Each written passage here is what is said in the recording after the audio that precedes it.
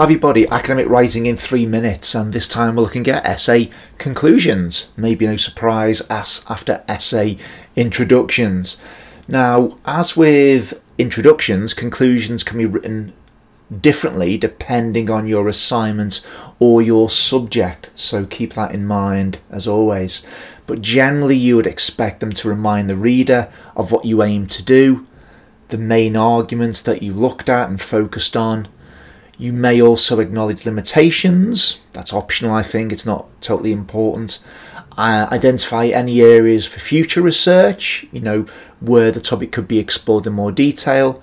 And you might also offer recommendations, if that's the type of essay that you've been asked to write about. Now, I know it's difficult with conclusions because much does depend on the actual question that you've been given.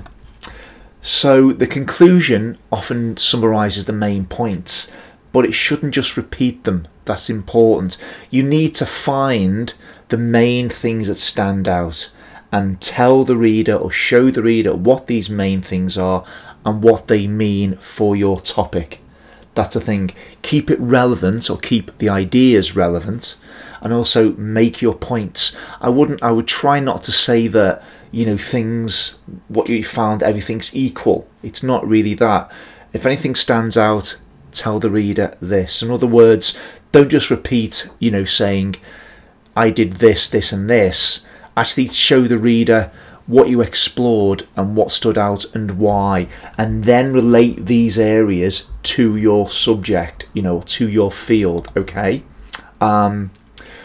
Also, remember how with introductions they start off general and go to specific in the background information. Well, because a conclusion is written, always found immediately after your main body, the conclusion really starts specific. It starts off specific and it finishes more general. So it starts off talking about the focus, which you've already just written about in your main body, bringing the main points together.